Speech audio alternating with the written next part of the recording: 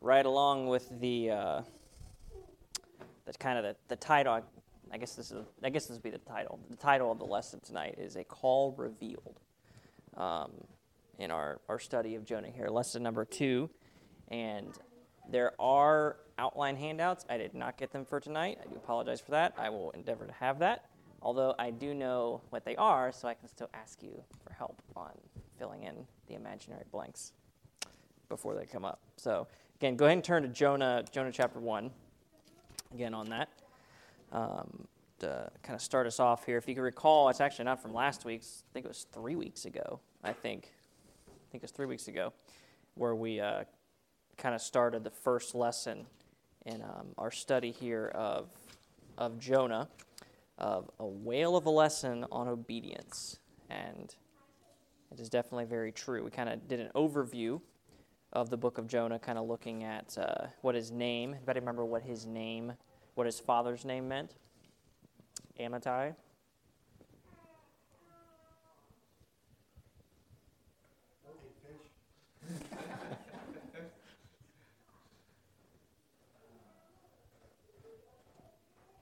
Starts with a T.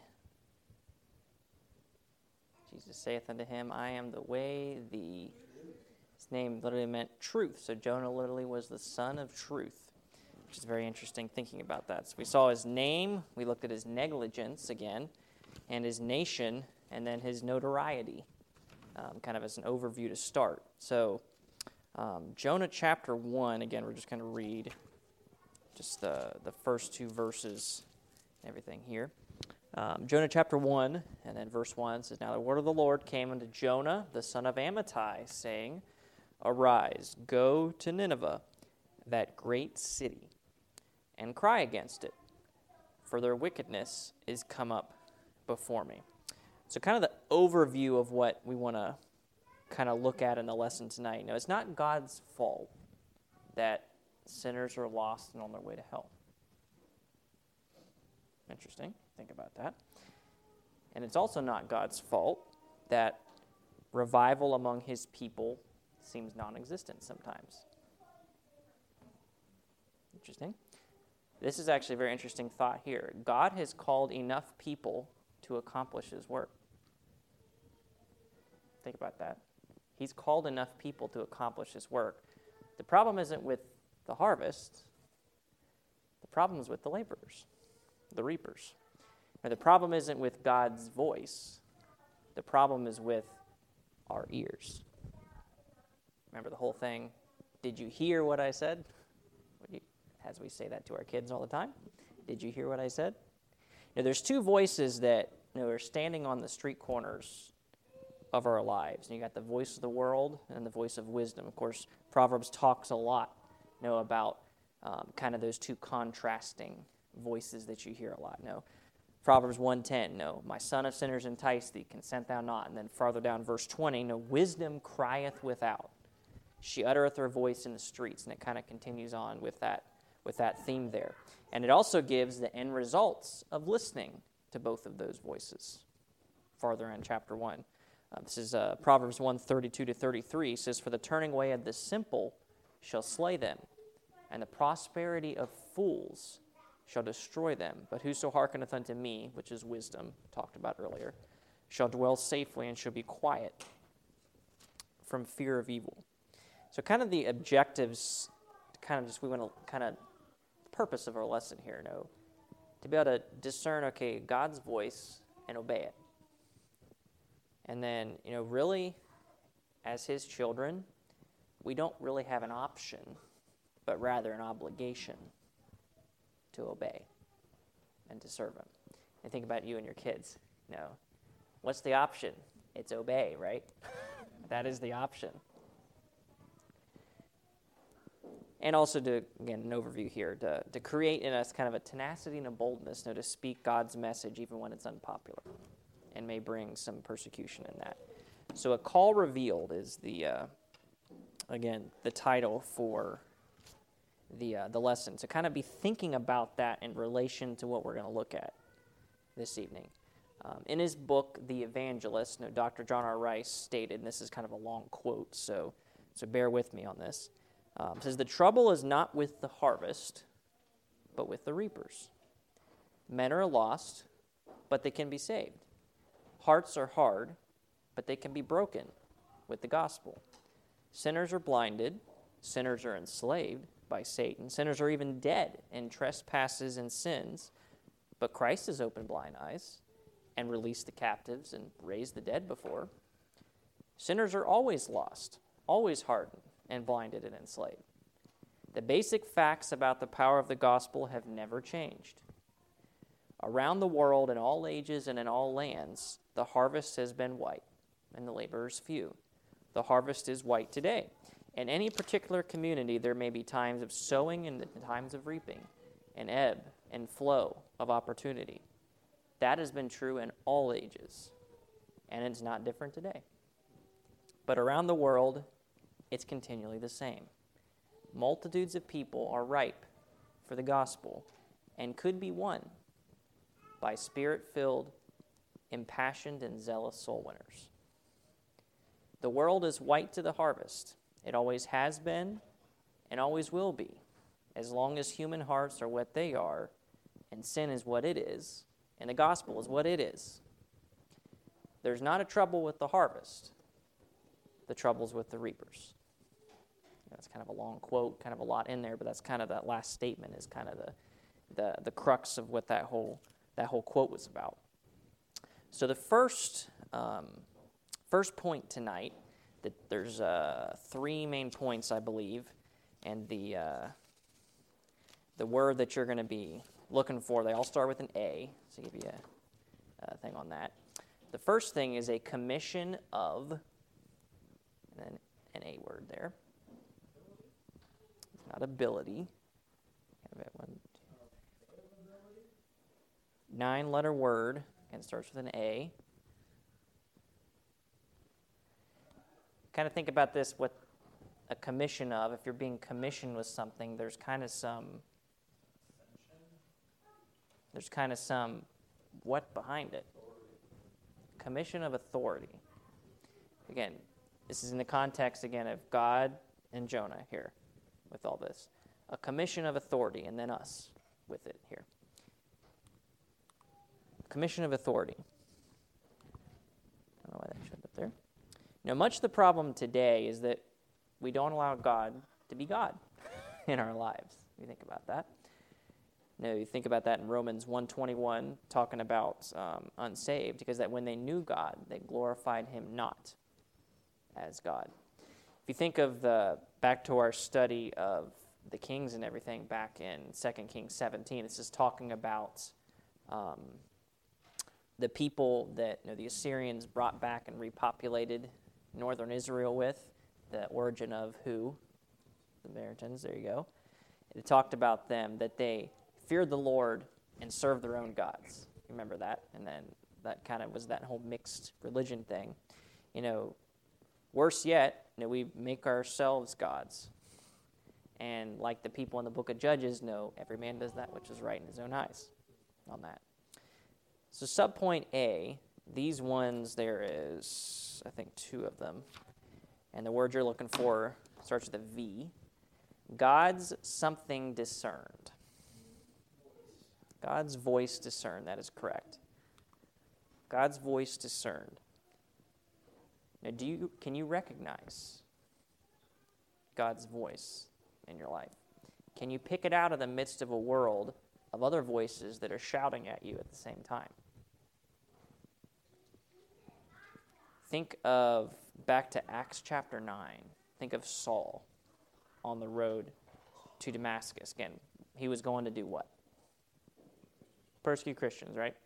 Of course, you know the story. This is, I don't know what verse this is from. No, they came near to Damascus, and suddenly there shined round about him a light from heaven, and he fell to earth and heard a voice saying unto him, Saul, Saul, why persecutest thou me? And Saul asked a question back. And he said, Who art thou? Lord. He answered his own question, didn't he? Isn't that interesting? You think about that?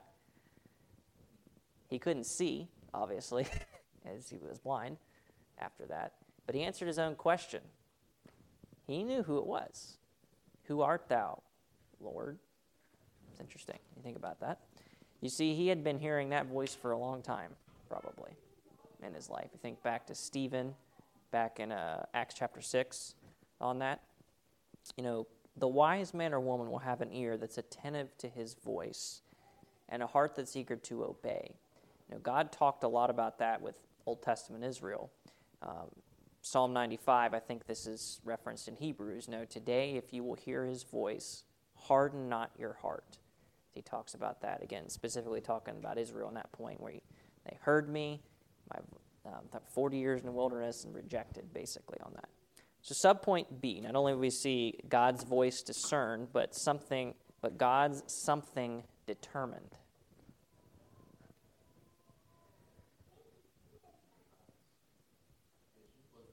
There you go. God's vision determined. Again, thinking about, kind of sounds weird to say it, but no, what God had in mind, if you can word it that way. Now, have you ever met someone who talks because they're nervous or can't stay in silence? You know that? You know, sometimes, and that's the case, you don't really there's not a lot of substance to what it is, right?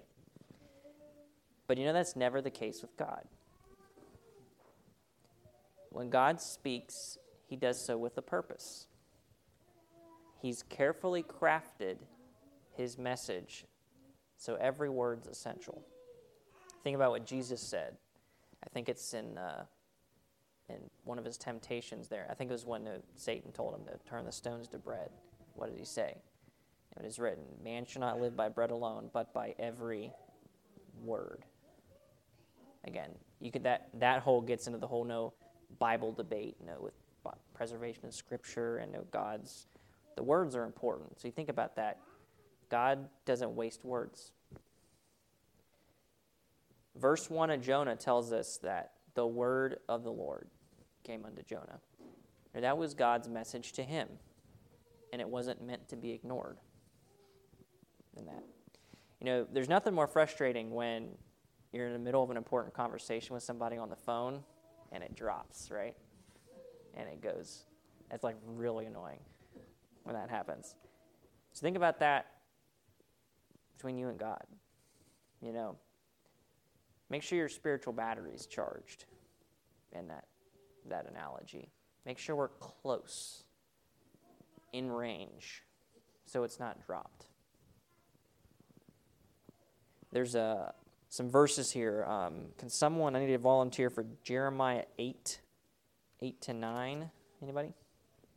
Go ahead, Dan. Jeremiah 8-9. And then somebody for Isaiah 29:13. Go ahead, John. Isaiah 29:13. Since you don't have the handouts, it'd be kind of hard to get stuff ahead of time. But Jeremiah 8-9. Again, think of these verses again in the context of God's vision determined of his purpose here. Jeremiah 8-9. 8 and 9. Yes. How do you say, we are wise, and the law of the Lord is with us? Lo, certainly in vain made he it. The pen of the scribes is in vain. The wise men are ashamed, they are dismayed and taken. Lo, they have rejected the word of the Lord, and what wisdom is in them? And Isaiah 29:13. Wherefore the Lord said, for as much as this people draw near me with their mouth, and with their lips do honor me, but have removed their heart far from me, and by their authority is taught by the precepts of men. Again, it kind of goes back to hearing and then hearing, which you're actually getting ready to get a verse. Look at a verse that talks very similar to that. So we have God's vision determined, and now actually this goes to point number 2. So we had go back to it. We had a commission of authority. Now we have a call for action. In the first, in verse 2 of Jonah, there's 3 action words that are found. What are they? Arise, go, and cry. It was a call for action. Theory never gets the job done. You know that? You think about that in anything, really, in life. Theory never gets the job done. 1 John 3:18 says, "My little children, let us not love in word, neither in tongue, but in deed and in truth." And then this is the verse I just referenced a second ago. In John 13:17, Jesus reminds us, "If ye know these things, happy are ye if ye do them." Isn't that interesting? If ye know these things, happy are ye if ye know them. That's not what it says. Happy are ye if ye do them. Again, theory never gets it done. It's action. So subpoint A, these all start with a W. This first one's actually 2 blanks, 2 words. It's time to wake up. There you go. See, a call for action, and then it's time to wake up. Someone has wisely said, that you could apply this in general, and then also particularly for our church. The church is a sleeping giant. We really have all the power of the universe on our hand, but we've fallen asleep. What did Jesus say in Matthew 28:18? What did he say? Some power is given unto me. All power is given unto me, right? In the context of the command to go and to do that. So really, our church is a sleeping giant. The potential's there. The potential energy is there. It's got to get converted into kinetic or active energy. Isaiah 56:10. Someone want to volunteer to go there? Go ahead, Andy. And then also someone to go to Romans 13. Go ahead, Nestor. And there'll actually be 2 sections there in Romans 13. Isaiah 56:10. Whenever you're there. His watchmen are blind. They are all ignorant. They are all dumb dogs. They cannot bark, sleeping, lying down, loving to slumber. Again, he's talking to that. Specifically, he's talking about Israel there, back in that context of their spiritual condition. But think about that today in us. And then Romans 13:11-12. This is the Apostle Paul speaking here, verses 11 and 12. And that, knowing the time, that now it is high time to awake out of sleep. For now is our salvation nearer than when we believed. And then verse 12. The night is far spent, the day is at hand. Let us therefore cast off the works of darkness, and let us put on the armor of light. Okay. Paul giving there the idea of, it's high time to awake out of sleep, to shake ourselves out of sleep. And that goes actually right into the next point. Not only is it time to wake up, but it's time to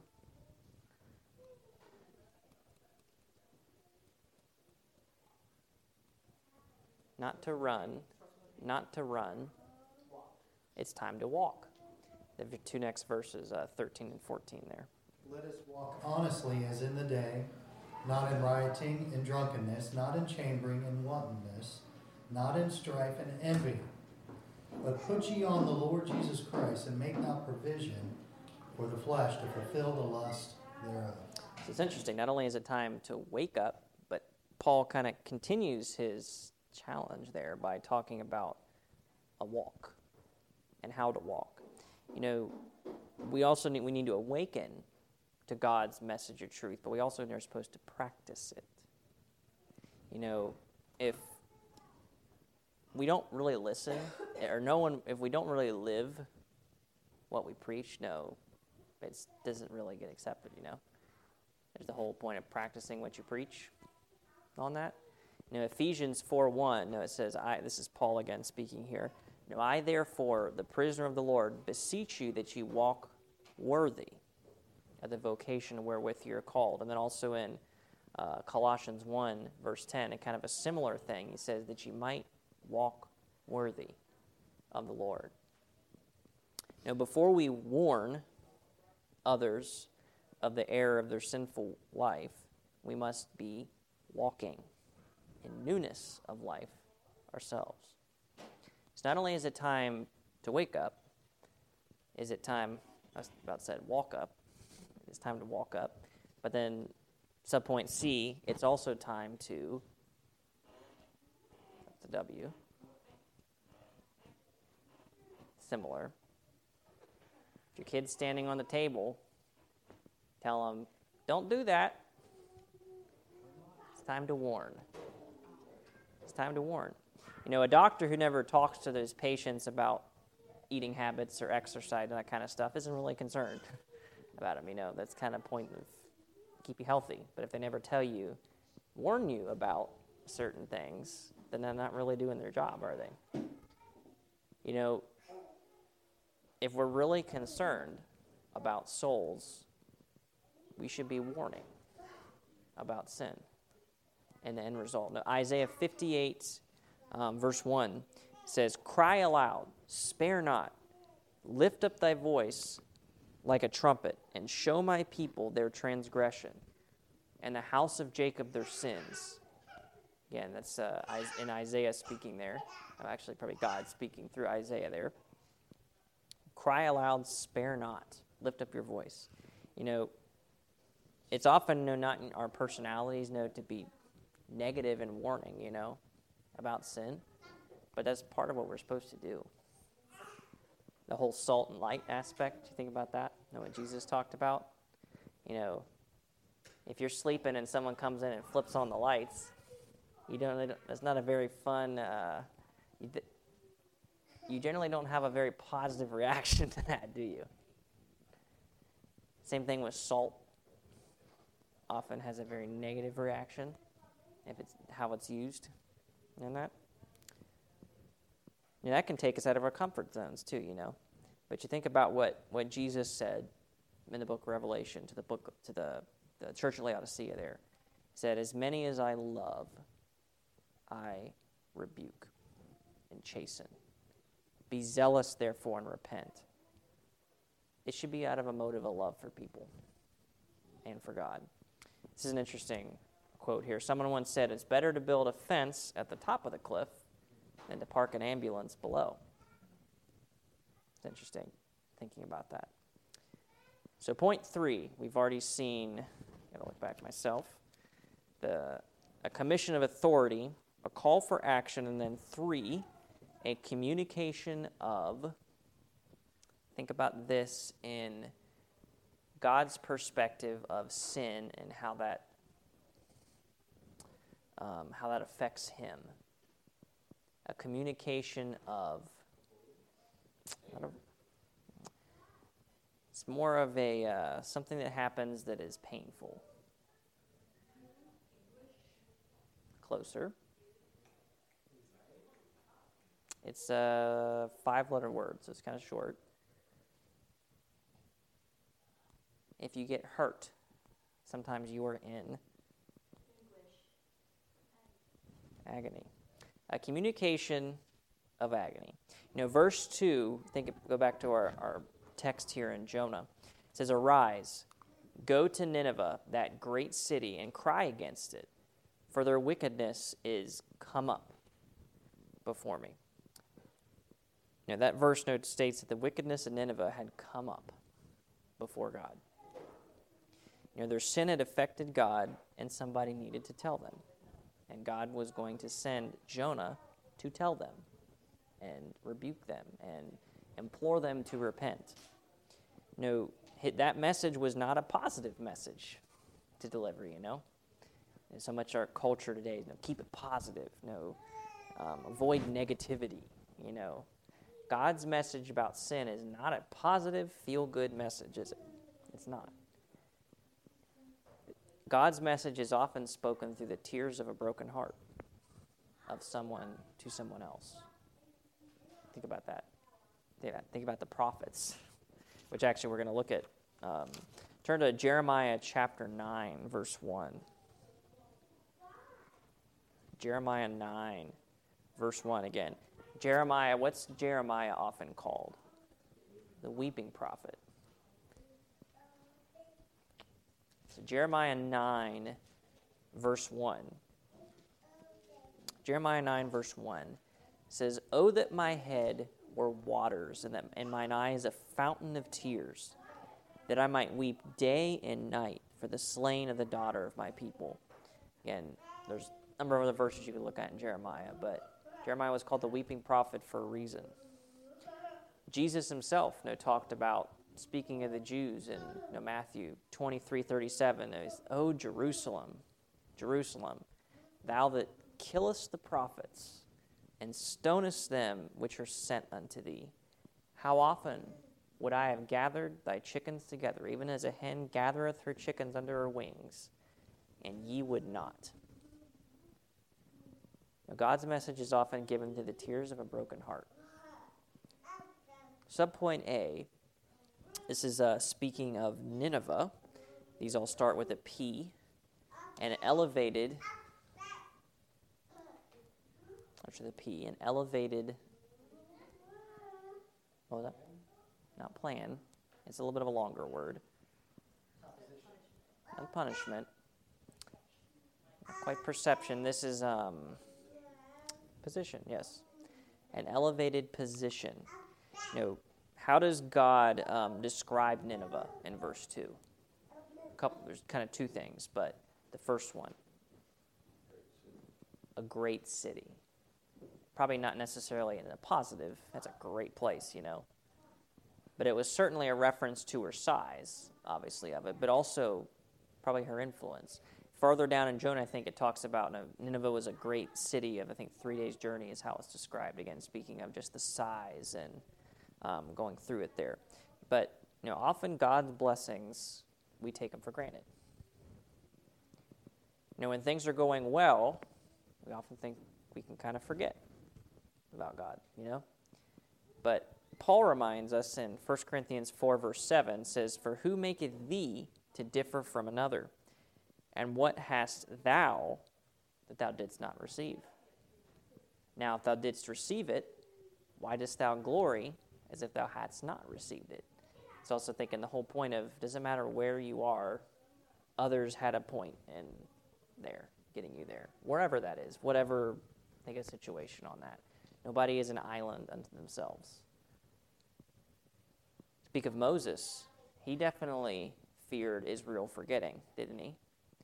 Think of Deuteronomy, the second giving of the law there to that second generation that was getting ready to go into the promised land. Deuteronomy 8:11-14. Someone volunteer to go there and read those? Anybody? Okay, go ahead, Andy. Deuteronomy 8:11-14. Now Moses feared amnesia among the people of Israel. He didn't want them to forget the Lord in times of blessing. And so in Deuteronomy 8:11-14, he says this: "Beware that thou forget not the Lord thy God, in not keeping his commandments and his judgments and his statutes which I command thee this day.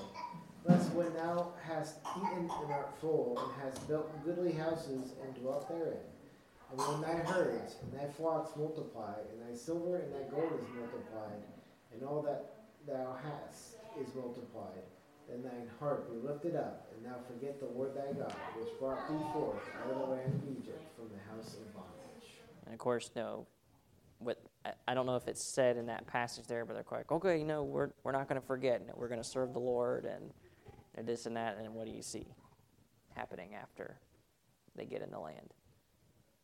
Next generation that comes up that knew not the Lord on that. Really everything that we possess is a gift from God. And we should never take that lightly. Because sometimes the more God blesses, the greater a target you become for Satan in that. Micah 6, verse 8, he has showed thee, O man, what is good, and what doth the Lord require of thee, but to do justly, to love mercy, and to walk humbly with thy God. So subpoint B, not only do we have an elevated position, but again, speaking of Nineveh, there was an extreme, there's the P, prejudice. This is more of, this is a big one here you talk about today. They talk about air. Think of environmental. Air pollution and extreme pollution. Again, it talks about Nineveh here, and their wickedness had come up. This is the presence of God. Sin's present in every society, but there's times, it seems, when that stench is particularly reaching. to God in that. And of course, we know a lot about the Assyrians and the way they were and how they, the religion and how they were around other people and that kind of thing. And it particularly had stirred God. You know, Amos 5:12, again, speaking, I think, to Israel here, says, "For I know your manifold transgressions and your mighty sins." It's kind of some strong language that God's saying to you about something.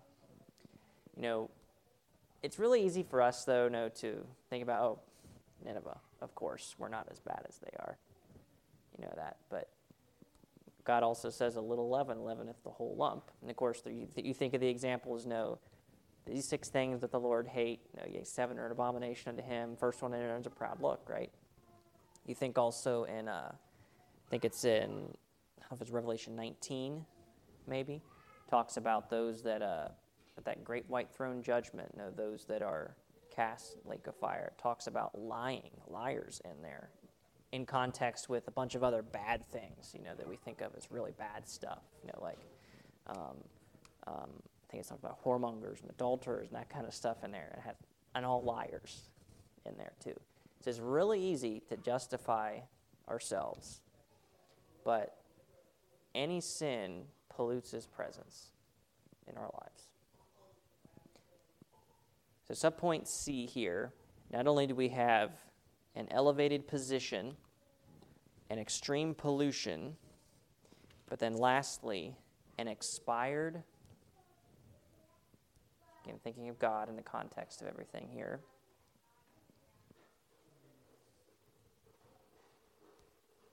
he's sending Jonah because something has expired. Patience. An expired patience. God's patient. Very much so. Sometimes it doesn't seem like that, but if you think about yourself in situations, God is patient, merciful, and long-suffering. Psalm 103:8. Now, the Lord is merciful and gracious, slow to anger, and plenteous in mercy. The very next verse says, he will not always chide, neither will he keep his anger forever. But there's times when that comes.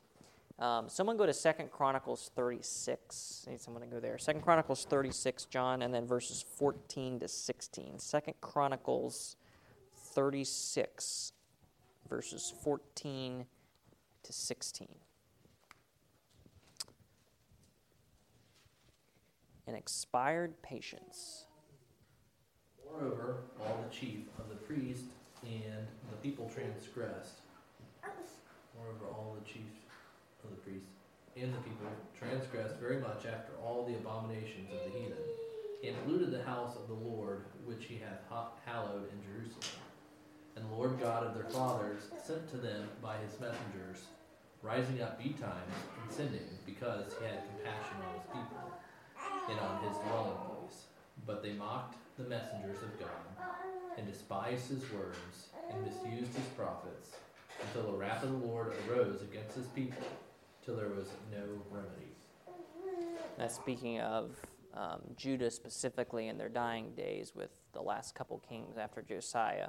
That's kind of a summary there of their spiritual state, really, is what it's talking about. No, God sent them prophets, people rising early, often. No, they just despised them, misused them until God, it says the wrath of God arose until there was no remedy.